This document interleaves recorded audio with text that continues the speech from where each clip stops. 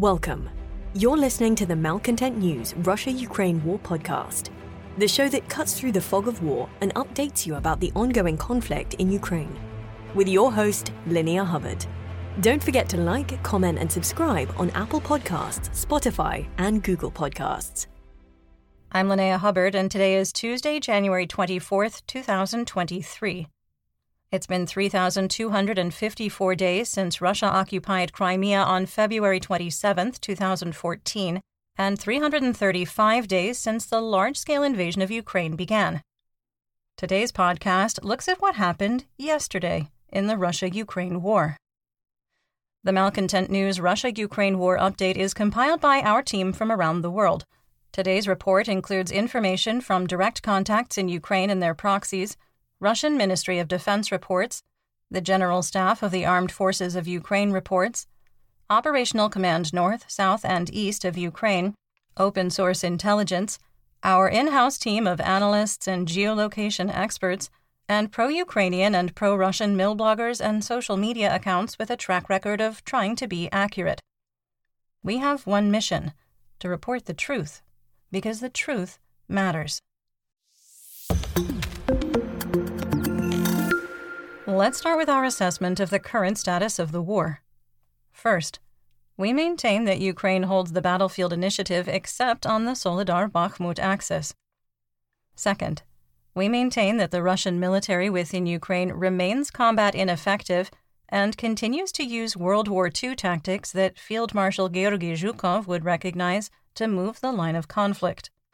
Third, we maintain that the power struggle between military leaders aligned with Russian Minister of Defense Sergei Shoigu versus those aligned with private military company or PMC Wagner Group head Yevgeny Prigozhin will continue. Fourth, we assess there remains a very high risk of punitive missile strikes on civilians and civilian infrastructure before the end of January. Fifth, we further assess that Russian forces will continue to target electrical, heating, and potable water infrastructure. Sixth, we maintain that there is a risk of a nuclear accident caused by the de-energization of Ukrainian nuclear power plants as a result of Russian electrical infrastructure destruction. Seventh, we maintain there will be a second wave of partial mobilization in the Russian Federation in January or February 2023. which may have already started after a statement made by Kremlin spokesperson Dmitry Peskov. And finally, we maintain that the threat of Russian forces in Belarus crossing into Ukraine as part of a major offensive operation is only a remote possibility. Let's get some regional updates, starting in the Donbas region with Luhansk.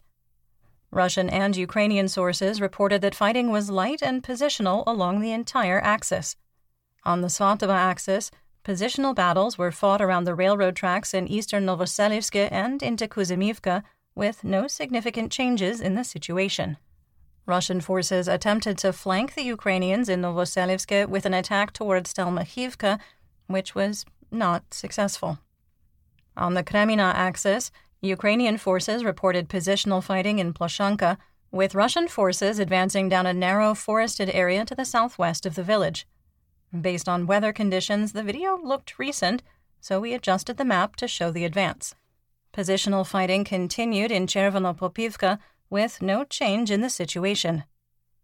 A reliable Ukrainian source reported continued fighting near Kremina, with the General Staff of the Armed Forces of Ukraine, or GSAFU, stating that Ukrainian positions near the settlement were shelled.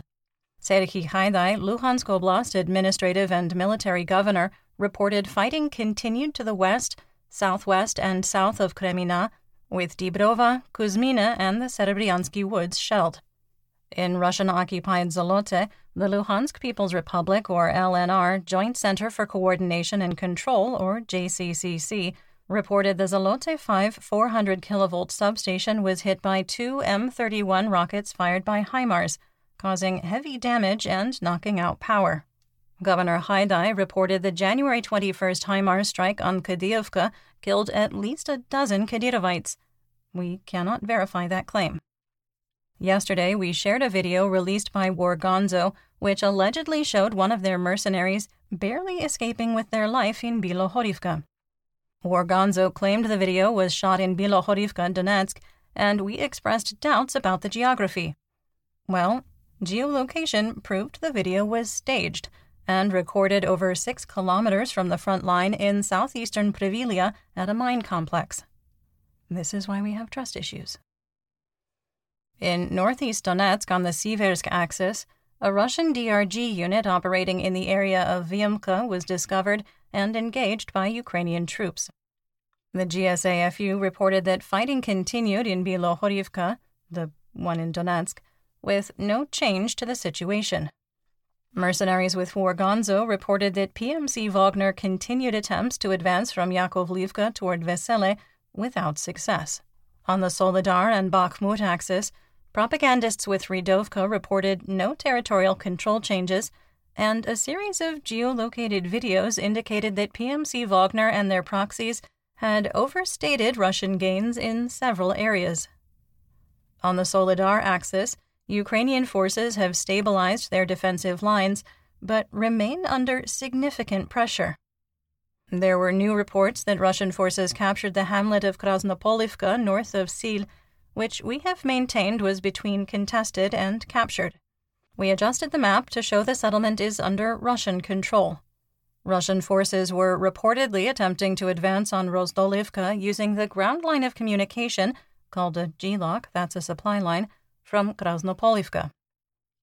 A Russian mill blogger reported that sporadic fighting continued in Soledar, with Ukrainian Special Operation Forces, or SOF, and DRG entering behind the line of conflict using the salt mines.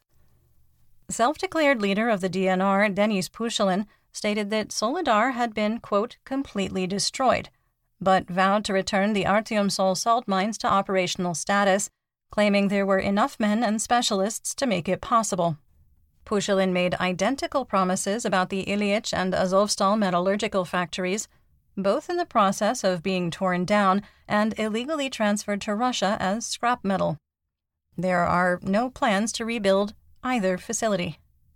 Multiple sources reported fighting for Blagodatne continued, despite earlier reports by the Russian Ministry of Defense, or MOD, that the village was captured. PMC Wagner has not been able to make any progress into Krasnohora after Ukrainian forces stabilized the line of defense. On the Bakhmut axis, an advance led by PMC Wagner on Paraskoviivka failed. In Bakhmut itself, fighting was only positional on the eastern, southeastern, and southern fringes. A geolocated video showed PMC Wagner firing on Ukrainian positions in the residential areas on the eastern edge of Bakhmut, indicating that the reports of advances in this area were false, or the advances were repulsed. Fighting continued around the meatpacking plant, with Russian social media channels spreading false information about the situation. Opitne is under the full control of PMC Wagner, but they haven't been able to turn the capture into tactical success and remain stuck within the Bakhmut suburb. South of Bakhmut, PMC Wagner continues to force penal units to conduct DRG probes of Ukrainian defenses, attempting to find a way to bypass Klishchiivka.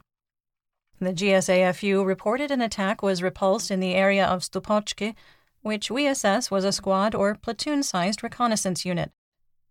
War Gonzo reported that a, quote, massive artillery campaign was pounding PMC Wagner mercenaries within Klishchiivka, and a video recorded over the last week supported the claim. Wagner forces occupied Ukrainian defensive positions near the railroad line just north of the village and were attacked by drone-directed artillery.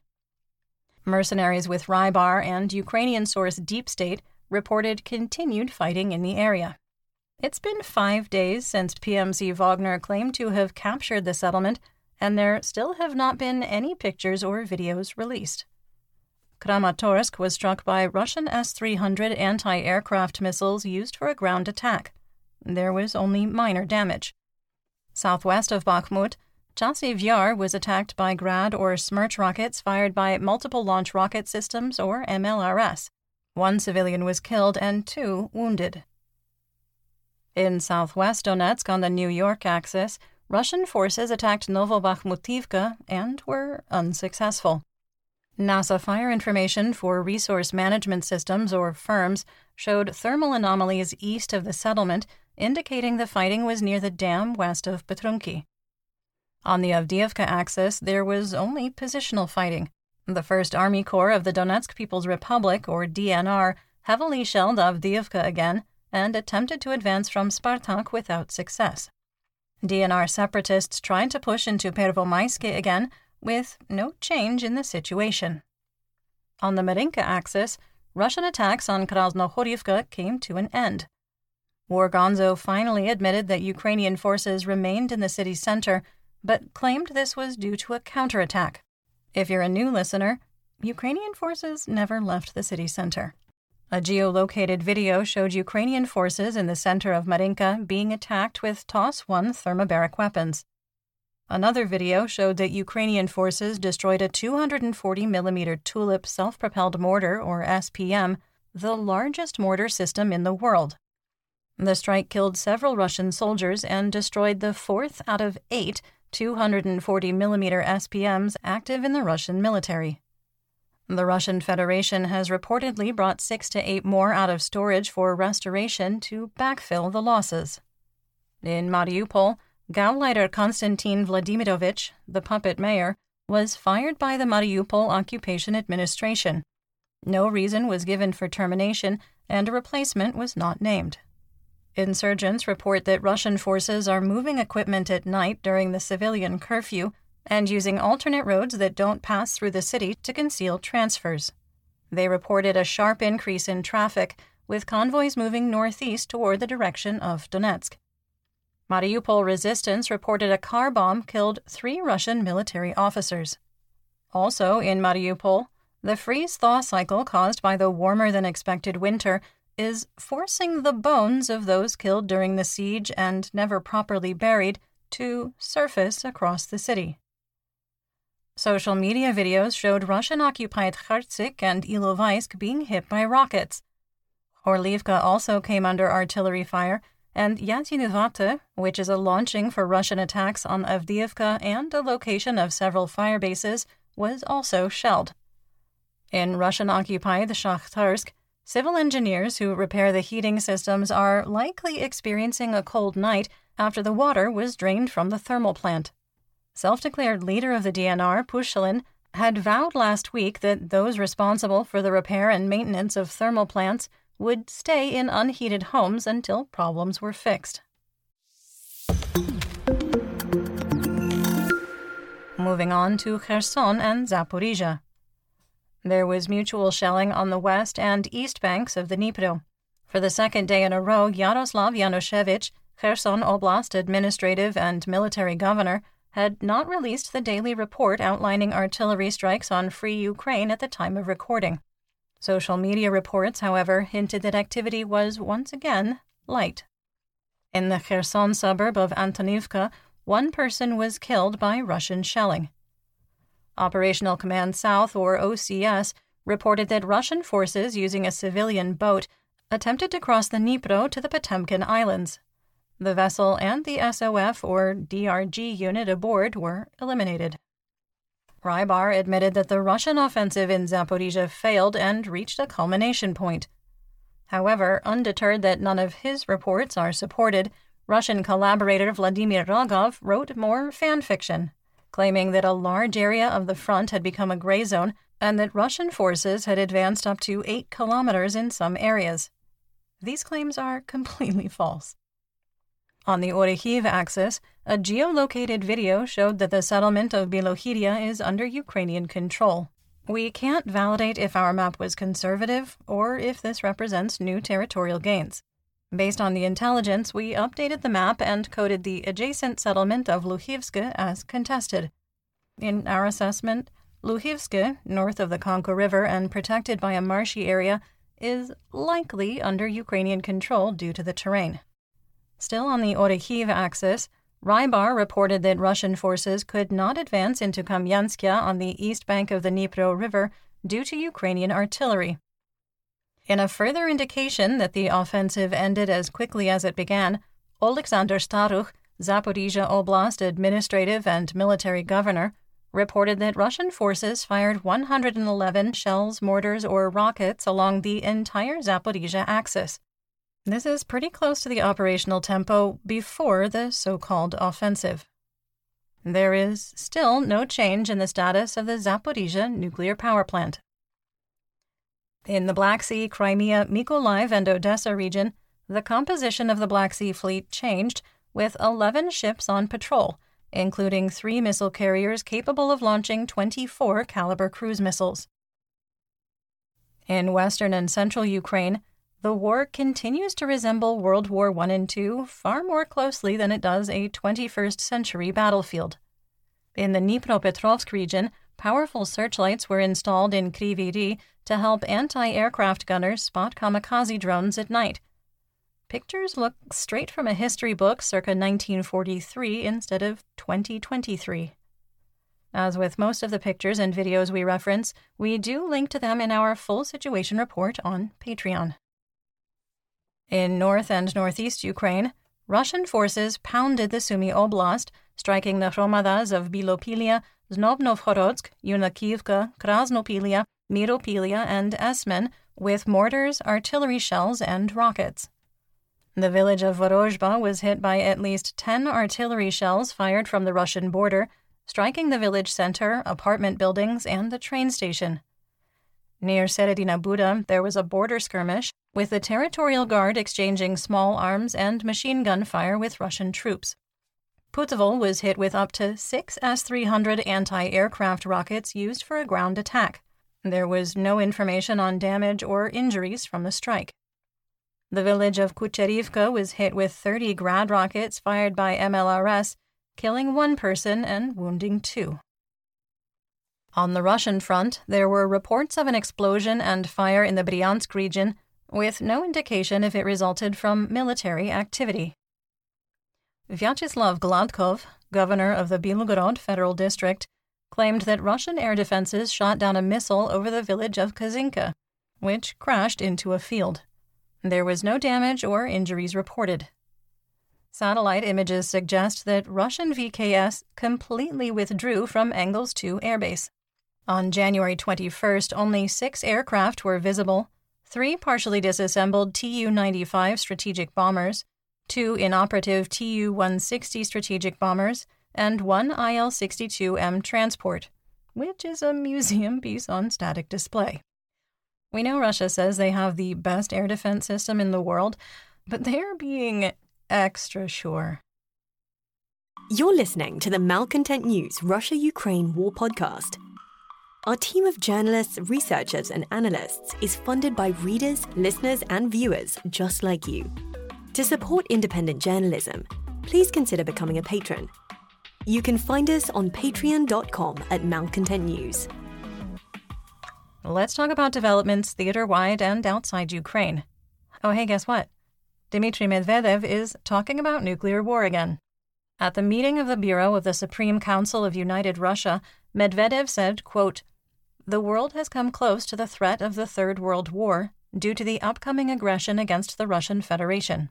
The special military operation has become a forced last resort in response to the preparation of aggression by the United States and its satellites. And political forces that are trying to engage in anti-state politics should be eliminated from the political landscape." End quote. Russian Foreign Minister Sergei Lavrov echoed the sentiment that the United States and the West are going to destroy Russia, stating that Ukraine was being turned into a bridgehead to attack Russia and that the, quote, Anglo-Saxons want to build naval bases in the Sea of Azov, calling it, quote, a serious matter. Look, I'm no expert, but no navy on the planet would have any interest in building bases on the shores of the Azov Sea. It's shallow, it requires passing through 2 narrow straits to reach the Mediterranean, and it freezes over, even during the ongoing historically warm winter in Europe. We've previously reported how Russia is keenly interested in Odessa because it represents a second warm-weather port that would allow the Russian Federation to compete with Turkey for dominance of the Black Sea. Kremlin spokesperson Dmitry Peskov threw ice water all over the argument of who doesn't want to negotiate with who, saying, quote, There are currently no conditions for negotiations between Russia and Ukraine, either de facto or de jure." End quote. Almost at the same time, Lavrov, who somehow refrained from talking about Nazis, Jews, or nuclear war, said Ukraine was refusing to negotiate with the Russian Federation. Okay, so I'm pretty sure that Orwell's 1984 was not supposed to be an instruction manual. The deputy head of the President's Office of Ukraine, Kyrylo Tymoshenko, submitted his resignation in an ongoing shakeup of the Ukrainian government. There are widespread reports that the military and administrative governors of Sumy, Dnipropetrovsk, Kherson, and Zaporizhia oblasts will submit their resignations today as part of an ongoing corruption probe. Among other issues, Tymoshenko is under fire for driving a donated Chevrolet Tahoe for his personal use. The vehicle was provided to Ukraine by General Motors to evacuate civilians out of war zones and to support humanitarian aid missions. Ukrainian President Volodymyr Zelensky signed several decrees on January 23rd, including one that bars government officials and civil servants from traveling abroad beyond official business, saying in his evening address, quote, "It applies to all officials of the central government and various other levels of local government. It applies to law enforcers, people's deputies, prosecutors, and all those who are supposed to work for the state and in the state. If they want to rest now, they will rest outside the civil service. Officials will no longer be able to travel abroad for vacation or any other non-governmental purpose." End quote. Zelensky indicated that a larger shakeup of the Kyiv government would be announced today. The Ukrainian armed forces claimed to have shot down 5 Russian Ka-52 Alligator attack helicopters in 24 hours without evidence. It is one of the largest claims of Russian airframe losses Ukrainian officials have made since February 24th.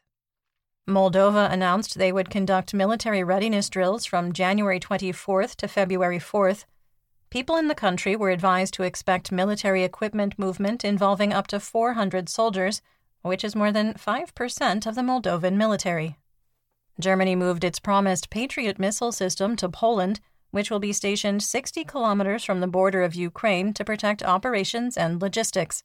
Italy is sending a SAMP-T anti-aircraft system to Slovakia so that the Patriot missile system provided by the United States can be relocated to Germany. German Chancellor Olaf Scholz reiterated that he has not, and at this time will not, approve the transfer of Leopard 2 main battle tanks to Ukraine. Scholz is under internal and external pressure to authorize the transfer. European sources claim that a dozen nations are ready to transfer 100 Leopard 2 MBTs if Germany stops blocking the transfer.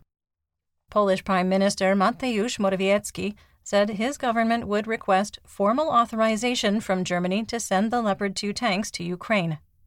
The United States has offered to supply any nation providing Leopard 2 tanks to Ukraine with M1A1 or M1A2 Abrams replacements, which would be a serious blow to the German weapons industry.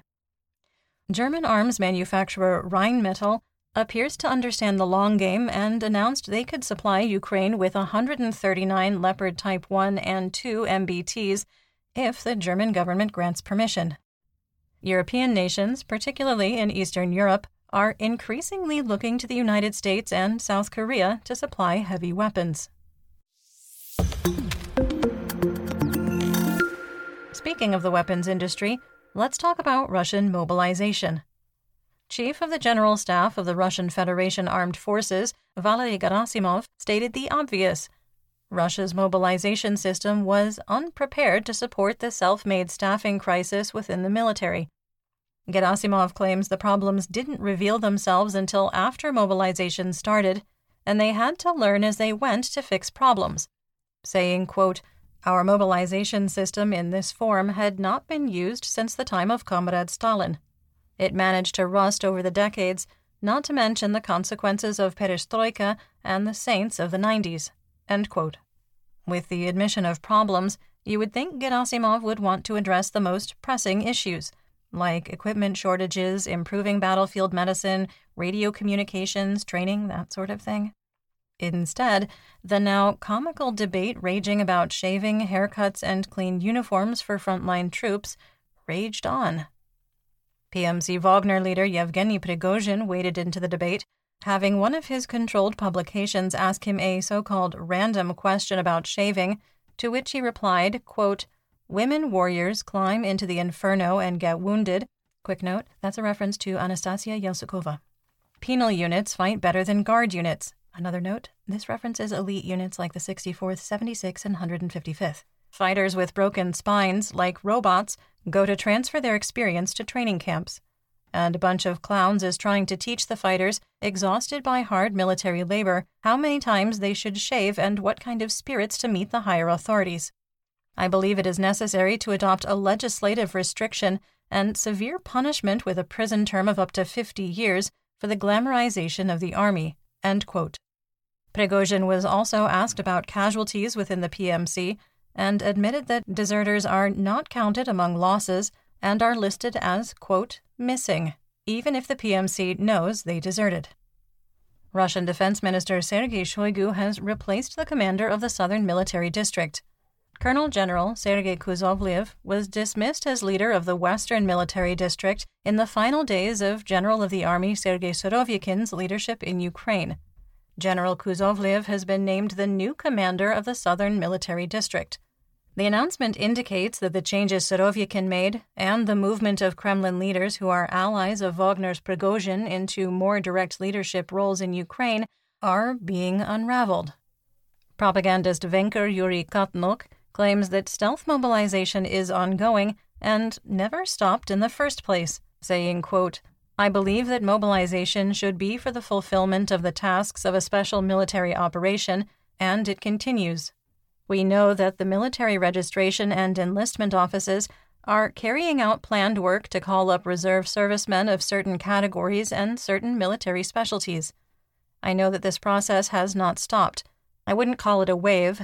I'm talking about a process that is inevitable." End quote. Kremlin spokesperson Peskov confirmed that mobilization has, in fact, never ended, stating that Putin's decree on mobilization, quote, "provides not only for the call of the required number of people, but also for other activities. Therefore, it continues to operate." End quote. All is going to plan. In our War Crimes and Human Rights segment, we discuss events that might be upsetting to hear about. There is no graphic detail in today's report, but if you are sensitive to descriptions of human rights abuses, please feel free to skip ahead to the next segment. Timestamps are in the description. After mocking Ukrainian points of invincibility, Russian propagandist Rydovka celebrated Mariupol comfort station set up by United Russia and Rydovka after the heating systems completely failed in the city and the donated electrical heaters provided by propagandists proved to be inadequate and overloaded the electrical system, starting fires. According to Rydovka, 3 tents have 200 people accessing them daily. They offer heat, hot tea, and a place to charge phones. Assistant Minister of Health of Russia, Alexei Kuznetsov, said that Rydovka propagandist Anastasia Yelsukova is at the National Research Center for Traumatology and Orthopedics in the intensive care unit and will require multiple surgeries and long-term rehabilitation after a sniper's bullet in Sil shattered her knee. I invite you to compare this to the experience of war gonzos Semyon Pegov, who got the best medical care Donetsk had to offer after he stepped on a mine. Rumors that PMC Wagner commander and defector Andriy Medvedev was facing deportation back to Russia are untrue, according to his lawyer, Brynjolf Riesnes. Riesnes told the BBC that the 26-year-old had been moved to a detention center in the Oslo area, and Medvedev, who is not related to Dmitry Medvedev, was likely confused due to a language barrier during his arrest that had him believe he was being deported. In geopolitical news, Russia and Estonia expelled their ambassadors, with the Russian Foreign Ministry summoning Estonian Ambassador Margus Laidre, who must leave the country by February 7th. In response, Estonian Foreign Minister Urmas Reinsalu announced that the Russian ambassador also must leave by February 7th, quote, "in the interest of parity." In a sign of further escalation, it was reported that Estonia was considering establishing a so-called contiguous zone within 24 nautical miles of the nation's coast, which would encompass the entire Gulf of Finland and cut off Russian ships transiting the Baltic Sea from St. Petersburg's regional ports. If Estonia were to expand its claim over the coastal waters, it would have the legal authority to inspect military and civilian ships sailing through the zone. Currently, the territorial zone extends 12 nautical miles from the coast. Later in the day, Latvia's Foreign Minister Edgars Rinkēvičs announced that they were expelling Russia's ambassador effective February 24th. The Russian foreign minister accused the Tallinn government of being Russophobic and creating a culture of hostility. Turkish President Recep Tayyip Erdogan claimed that his nation would not ratify Sweden or Finland's application to NATO, citing a Quran-burning incident outside the Turkish embassy in Stockholm as the final straw. Erdogan said, quote, "If Sweden does not show respect for Turkey or Muslims, then they will not see any support from us in the NATO issue." End quote. On January 21st, an anti-Turkish rally took place in Stockholm, led by activist Rasmus Paludan, who burned the Quran. Paludan is a self-admitted far-right ethno-nationalist, Danish-Swedish politician and lawyer. In 2021, Denmark found him guilty of racism and defamation, resulting in a suspended sentence, and he admitted to engaging in graphic sexual conversations with boys ages 13 to 17 on his Discord server. Journalists have accused Moscow of funding Paludan and his hardline Danish political party for years before the wide-scale invasion of Ukraine. In our assessment, this feels like a convenient excuse. A Quran was burned in the United States at Arizona State University in December 2021, which elicited exactly zero response from Ankara. The real issue is Sweden and Finland providing asylum to Kurdish minorities, whom Turkey claims are members of the Kurdistan Workers' Party, also known as the PKK, which is recognized as a terrorist organization. In economic news, the ruble was unchanged, with an official exchange rate of 69 for $1 US. Western oil prices were also unchanged, with WTI crude holding at $82 a barrel and Brent at $88, while Russian Urals crude hit its price ceiling of $60 a barrel. United States wholesale RBOB gasoline on the spot market climbed to $2.68 a gallon, or 71 cents a liter. Dutch TTF natural gas futures dropped over 9%, falling to €60 per megawatt hour for February and March 2023 delivery. Chicago SRW wheat futures also dropped, reaching $7.25 a bushel for March 2023 delivery, the lowest price since April 2021. We do have some breaking news for you today. It looks like the Leopards are being released. German Chancellor Olaf Scholz is expected to make an announcement tomorrow authorizing the transfer of German Leopard 2 MBTs to Ukraine. And that's what we know. Join me again tomorrow for more updates. Until then, stay safe, everyone. You've been listening to the Malcontent News Russia-Ukraine War podcast. To help keep us independent, please consider providing financial support by becoming a patron. Want on-demand news in your hand? Download the Google News app and make Malcontent News one of your favorites to receive breaking news updates. Thank you for listening.